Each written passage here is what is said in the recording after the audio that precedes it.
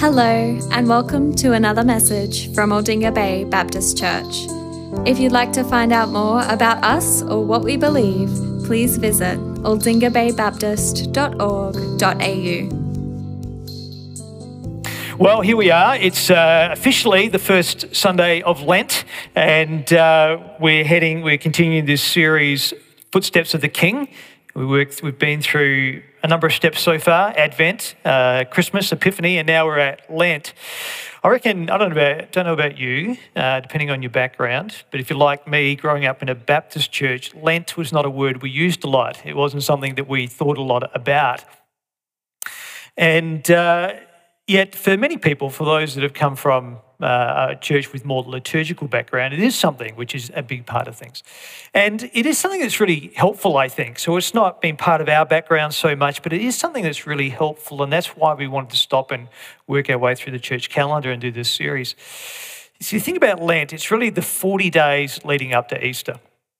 And in that time, it's about helping us get our mindset around Jesus going to the cross and all that meant for him, and also what it means for us as Christians, what it means to follow Jesus, what it means to live like him in the light of all that he has done. So in that sense, it's a really good thing to stop and just prepare our hearts for Easter. Sometimes I think as Aussies, even as Aussie Christians, we can jump into Easter. It's great. It's a 4-day long weekend, and Jesus gets a vague mention or a vague reflection, but it should be a lot more than that, and this helps us with that. This text is also a great text to look at in the book of Luke, because anybody that is an expert of the book of Luke, which I'm not, but I've read a few experts on it, anyone that's an expert on the book of Luke will tell you that this passage is really the hinge in Luke's gospel. The first half, or first 9.5 chapters of Luke is about Jesus' Galilean ministry. It's about Jesus and all that he did, who he was, the things we looked at during Epiphany. And then the last half, from this passage on, there's a text in there, or one verse in there, where it says, Jesus set his face toward Jerusalem. And that's the hinge right there. What it's telling you is, from this point on, Jesus' face set to Jerusalem equals Jesus' face set toward the cross. He is headed there. And everything else that happens in the book of Luke after that point in time is really about Jesus and what he's doing and his priorities on the way to the cross. I think that's really good. It's important. Jesus is different to us, isn't he? That's the thing about it. In our world, what we're told is to, I suppose, follow your dreams, set your compass around your emotions and the things that you really want to do. That's what we're told as a society. And if there's no God, then I guess that's fair enough, because you want to just do whatever you can to be as happy as you can. But Jesus is really different to that, isn't it? Because he's come to do the will of his Father, his heavenly Father. He is the second person of the Trinity, and there is more to this world than meets the eye. So Jesus doesn't just follow his dreams. He doesn't set his compass around his emotions, but he sets his face toward Jerusalem. Jesus goes to the cross. We know that, but the question for us this morning that I want us to think about, the all-important question is, what does that mean for us as followers of Jesus?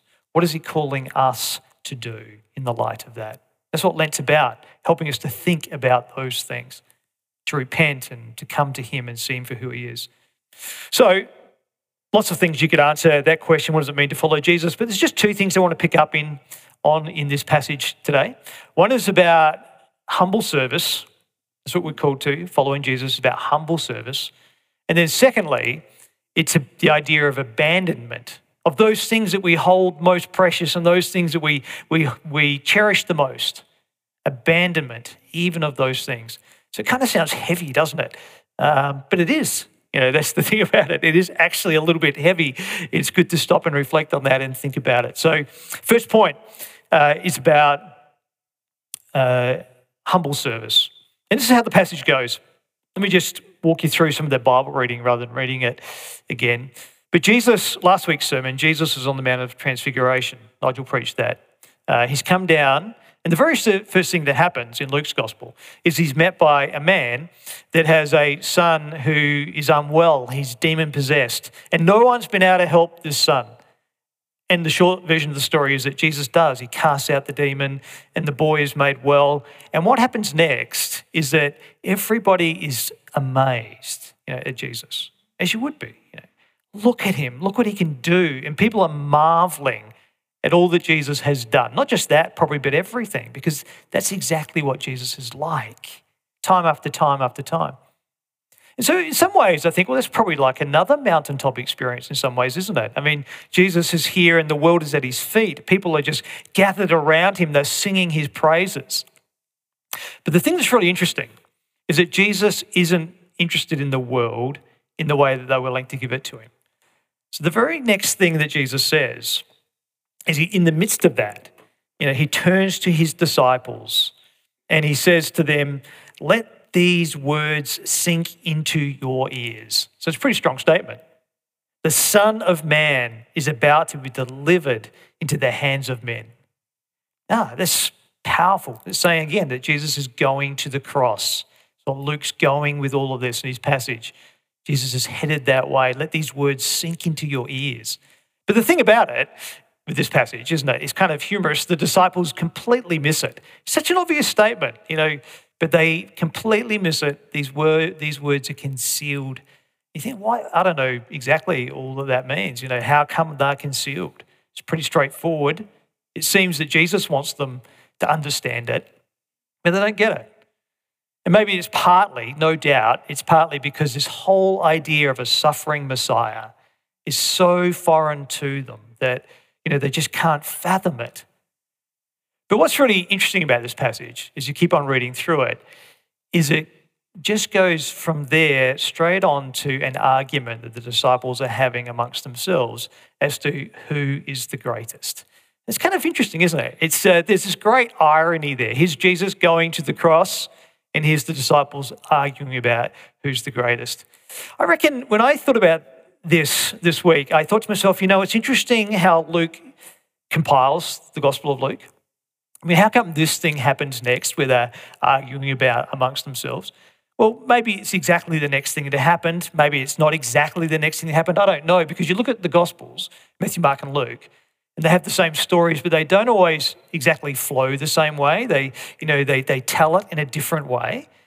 So what is happening here is that Luke wants us to know that this is what happens next, but he also really is telling the story in this way because he's trying to tell us something about the way the disciples think. And no doubt he's trying to tell us something about the way that we think. And the thing that we think is this, is that the disciples, I read this, I reckon a lot of us read this and we say, are these disciples? Crazy bunch of critters they are, aren't they? I mean, look at them. They're like children. Are they just arguing amongst themselves? And, they seem so unsophisticated, so crass. That's how you can think about the disciples. And they're kind of pitched that way. It's easy to think that way about the disciples. But then I think to myself, well, maybe actually maybe it is a little bit more sophisticated. Maybe they're even a little bit more sophisticated than what we give them credit for. Because this is just a summary. We don't actually get the words of what they were arguing about. It's just a summary. They were arguing about who is going to be the greatest amongst them. And I think to myself, well, I remember, was it Mum that used to say for every finger that's pointing out there's 3 fingers pointing back at you. There's probably a lesson for me in this as well. What does it look like, you think? What does it look like to be arguing amongst yourselves about who's the greatest? This is a really good thing to talk about because it's clearly what Luke wants us to think about. Here's Jesus going to the cross and here's the disciples arguing about who's the greatest. We're supposed to follow after Jesus and as his followers and to learn what he's like and to be like him, right? So this is a good point. What does it look like when we're arguing about who's the greatest? Well, I reckon that it's a good question for us to ask. And probably it starts with, what does it mean someone's the greatest? What do we mean by being the greatest? Well, I think, probably being the greatest is about being someone that's really honoured, isn't it? Somebody that is held in high regard. People look at them and they say, this person, they are such a good person. They're great at this or, they're great at that. Whatever it is that you're good at, put your name there. We can be pretty competitive beasts sometimes. I think I am. Andrew's quite competitive, likes to try and do well at things. I've got a reputation. I just saw an eye roll from a friend there. I can be competitive. And I think, why are we like that? Well, I suppose because we want to be great. And sometimes we want to be great because it's about our identity. It's about our worth. My life's got to mean something. I've got to, there's got to be something about me that stands out so that I can prove, in some ways, prove my existence or, justify my existence in this world. I think that's probably what goes on in our own minds to a certain degree when it comes to greatness. We're looking for something to say, this is what's so good about me. And then, what do you reckon? I reckon arguments about greatness flow out of that, don't they? They flow out of that because people don't always give us the credit that we think that we deserve. And we think, they walk over us. Criticism goes hand in glove with arguments about greatness. When people say things about you, you think, that's not right. And you get all uptight and one thing and another. And I think actually probably we're all a bit like this. These disciples arguing about who's the greatest. What the problem is that we get in the way. We all get in the way. We're filled with ourselves and it stops us from serving God properly because there's too much of ourselves in things. So this is a good text for me. This is probably a good text for you as well because it's just something that I struggle with all the time. And notice what Jesus does in this passage. It just flows right through. Here's Jesus. I'm about to be delivered over into the hands of sinful men. The disciples arguing about who's the greatest. And then Jesus pulls over a child. And in verse 48, he says this, whoever receives this child in my name receives me. And whoever receives me receives him who sent me. For he who is the least among you all is the one who is the greatest. What's Jesus saying there? You can picture it, maybe he pulls over this little child, and the idea seems to be just this small child. And I think Jesus is really telling us two things here about the way that we're to conduct ourselves as followers of his. As we think about him going to the cross, the way that we're supposed to conduct ourselves. I think he's telling us two things. One, Jesus is telling us that greatness is not about how great we really are or what it is that we have achieved or can achieve, but rather greatness is more about association. It's who we belong to. Because here's this little child. That's the thing about it. The thing about children in their culture and in our culture today, some things don't really change, although it's a very different world to ours, their culture, but some things don't change, do they? I reckon for all of us, we look at a little child and we love them, but we also say they haven't achieved anything. There's nothing really great about them. They haven't had time to. They can barely even write their name. They may not be able to write their name. There's nothing great about this child as far as achievements go. But they are loved because, in this case, this child's worth is amplified because Jesus has just put his arms around this child and brought it to himself. And that's exactly it for us as well. It's probably true of the disciples. I think, they're arguing about the greatest. They probably do understand this part of it, that they belong to Jesus. And when they're arguing about the greatest, they might be arguing about who's going to be the greatest in the kingdom to come, because they certainly do that at other times. They know that Jesus is coming to start his kingdom. They belong to him. They have a special place in that. Who's going to be the greatest in that kingdom?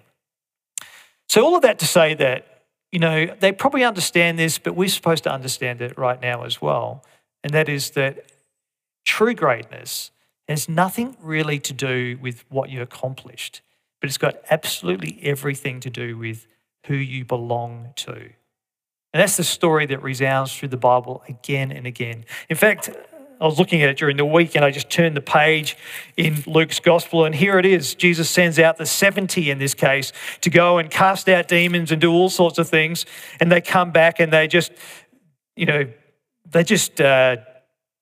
on top of the world because everything that's happened. And Jesus turns to them and says these words, nevertheless, do not rejoice in these things, that the spirits are subject to you, but rejoice that your names are written down in heaven.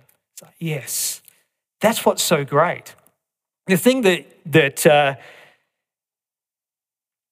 for all of us, which gives us our worth and our value, is that we are people, if we know Jesus, that we are God's children, that we are loved by him, and nothing can change that whatsoever. That's so important. That's what gives you your worth. That's what gives you your value. And that's what also frees you up.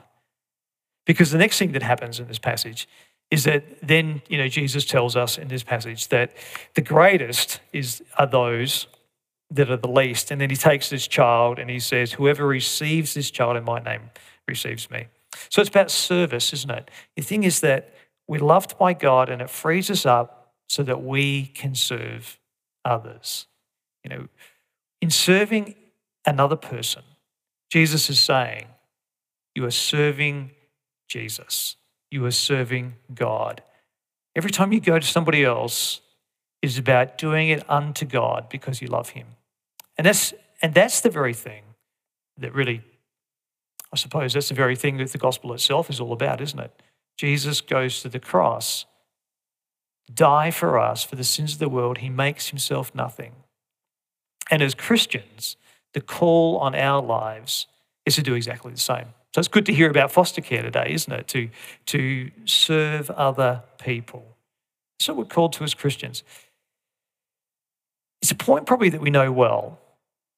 It's a point probably that I don't need to labour too much, but it's a point that we need to hear because we always take it back. People treat us badly and we say, I've had enough of them. I'm walking away. I'm not going to serve them anymore. Or we look at our finances and we say, well, I need this and I need that. I've got school fees to pay. I need a new car. I've got the mortgage. And yeah, it's all true. But we hold on to it ourselves and we're not generous. We don't give it away. We don't live in a way, live below our means so we can be generous toward others. But that's what we're called to do. So you think this is something which is pretty much Christianity 101 in some ways, isn't it? The idea that we're to be a servant. But I think we know that in our heads, but when it comes to the practicality, it's very easy to walk away from things. Jesus is our great example.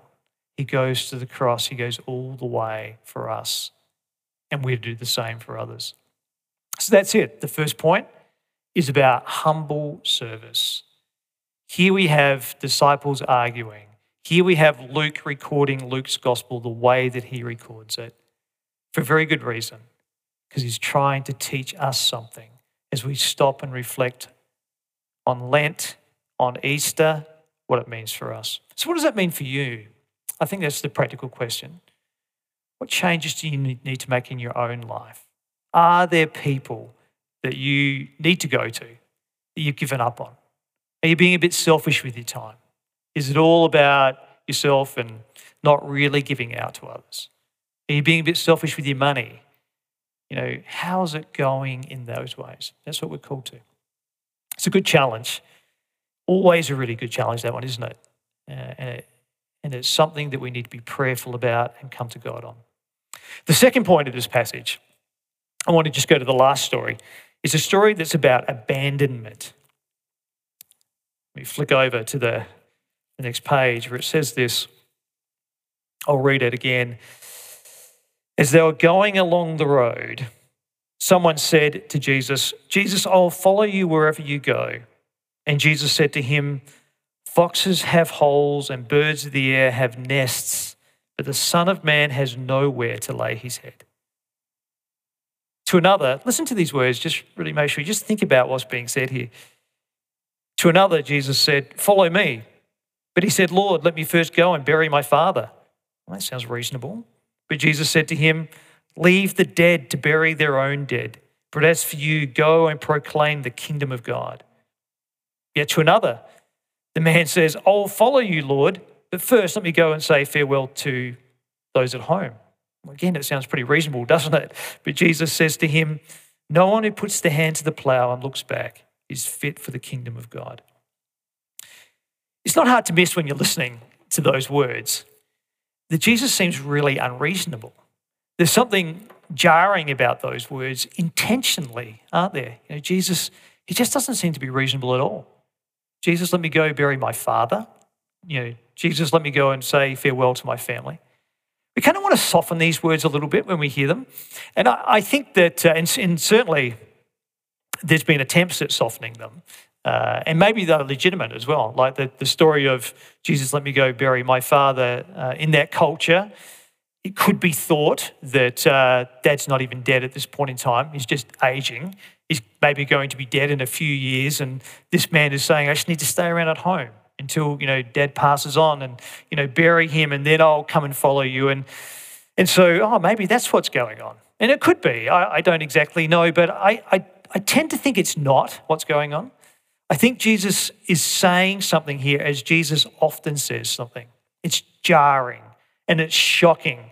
And people are saying, hang on a minute, that doesn't seem reasonable at all. But Jesus, if you think about the Gospels, it's true, isn't it? He has a tendency to say this from time to time, say something that really jars you and really shocks you and makes you think, hang on a minute, that just doesn't seem reasonable. I mean, I turn over in Luke's Gospel a couple more pages, and here's Jesus saying exactly the same type of thing again. This is one of those classic passages. Jesus saw the great crowds coming after him. This is Luke 14. And he turned and said to them, if anyone comes to me and doesn't hate his father, his mother, his wife, his children, his brothers, his sisters, yes, even his own life, he cannot be my disciple. That's jarring. It seems really unreasonable, Jesus. I mean, it's over the top. And again, we explain it away. Well, hate, it's kind of like it's the opposite of love. It's our love, for Jesus has to be, like hatred toward everybody else. And yeah, that is what's being said. But still, I reckon Jesus could have said that in a much softer way. He could have said that in a way that was just a lot easier for people to hear. But he doesn't, because he's being intentional. He is telling you something. As we're in Lent, as we head toward Easter, he is telling you something. He is telling you that he is the one who demands our allegiance. You think, why does he do that? Well, the truth of the matter is because of who he is. Jesus is the Son of Man.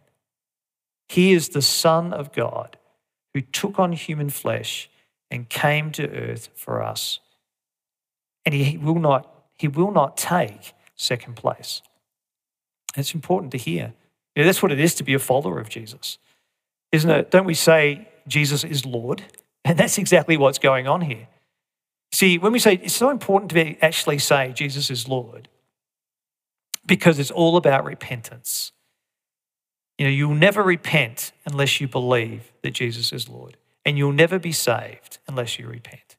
Because it's about coming to Jesus and saying, Jesus, I realize that at the end of the day, I've been living for myself and you are king and I need to live for you. And that's exactly what Jesus is calling us to do. That's why he says that. But there's another question that I've got of this passage as well. I think I can understand, Jesus is king. I can buy into that because that's the gospel. He is the second person of the Trinity. He says something really shocking. Let the dead bury their own dead. You come and follow me. He says all of that. But why should I do it? Because I reckon that's still an important question. Why would I want to do that? Why would I want to walk away from those things that matter the most to me? You know what? And they're good things, a lot of them. Family are a very good thing. Why would I want to walk away from those things and follow after Jesus? That's a really good question. And I reckon one of the best answers to that question, surely one of the best answers to that question is because Jesus makes everything better. Seems pretty simple, but I think it's true in a really profound way. Jesus makes everything better. That's how it goes in this passage, actually, all the way through as you look at these stories. He just makes it better. There's a lot of rebuking that's going on. I was reading the Bible, this passage, with a couple of friends during the week, and I said, what do you reckon that's saying? And one person said, there's a lot of rebuking going on in that passage. There is, because Jesus, he makes all things better. That's how it goes. The story about we're the greatest. We've already just looked at that. And Jesus rebukes them and he actually shows them a better way, and so Jesus does make it better. Then I carry on and there's a passage that Matthew read that we skipped over, but Jesus goes through Samaria He's got his face set to Jerusalem. He's headed there, heading to the cross. And what happens when he gets to Samaria? Well, they're the enemies of the Jews and they reject Jesus and they won't bring him in. And the disciples say, because they've realized they've got some authority, they say, Jesus, let us call down fire from heaven and consume them. But what does Jesus say? He rebukes them. In some manuscripts, he says, you don't know what spirit you have within you. Because Jesus isn't on about calling down fire from heaven and consuming them. He's on the way to the cross to die for them, to save them. See, Jesus makes all things better, doesn't he? You know, following Jesus is altogether better. It's a better outcome. It's a better way of life. It's a better future for this world because we are headed for judgment. But Jesus makes things better, folks. He always does. And so why would you want to follow him? Even though it means forsaking things that matter so much to you. Because he is to put it in Matthew's language, the gospel writer Matthew, he is the pearl of great price. That's it, isn't it? The man is a pearl merchant and he goes and sells everything he has to buy the pearl of great price because of its great, infinite value. That's true. That's what Jesus is. Why forsake everything? Because he is the pearl of great price. He changes everything and he makes all things good. I think about that. I was thinking about this week and I was reflecting and I thought, the advantage of following Jesus. We live in a world that's throwing the gospel out and it doesn't even know what it's throwing away. That's true. There's a line from Greg Sheridan's book, God is good for you. He talks about that. He says, this world is throwing the gospel out, but it doesn't even realize what the gospel is. It does not even understand what it's throwing away. I think that's true. It hasn't even given it any thought. We're so used to Twitter accounts with how many characters, 140 or something? We don't even think deeply.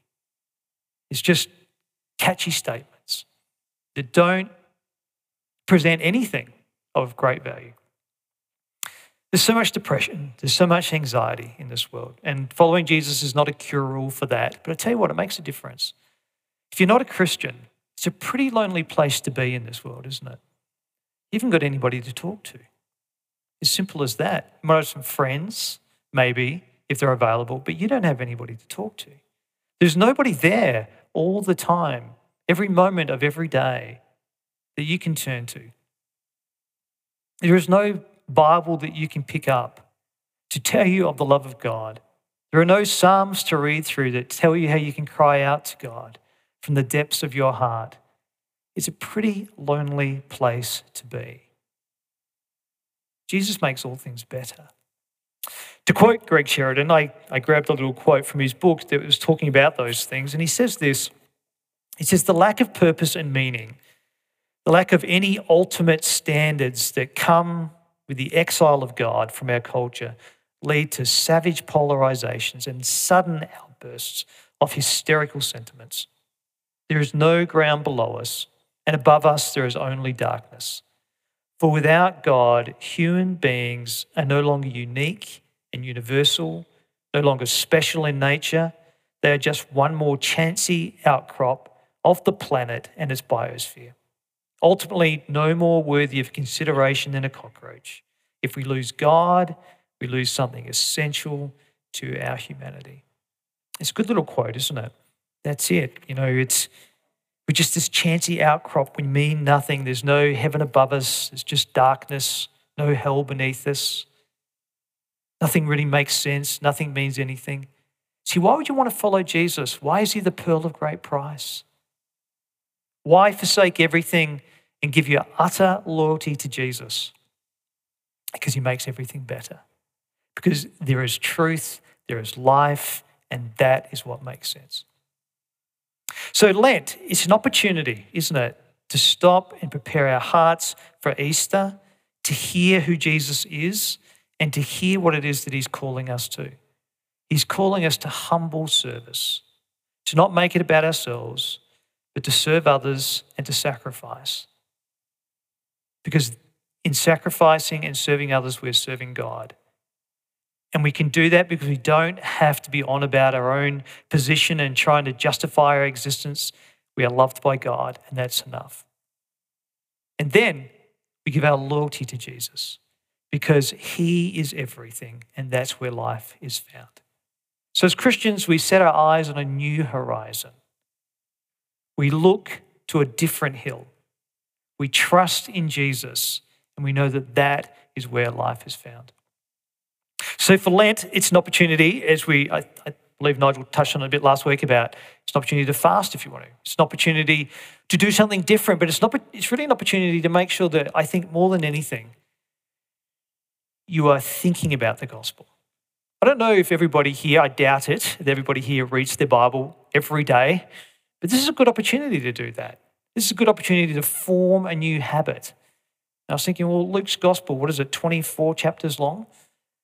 40 days of Lent, well, you just about read half a chapter a day and you'll be at Easter, right at the right place, leading up to Easter.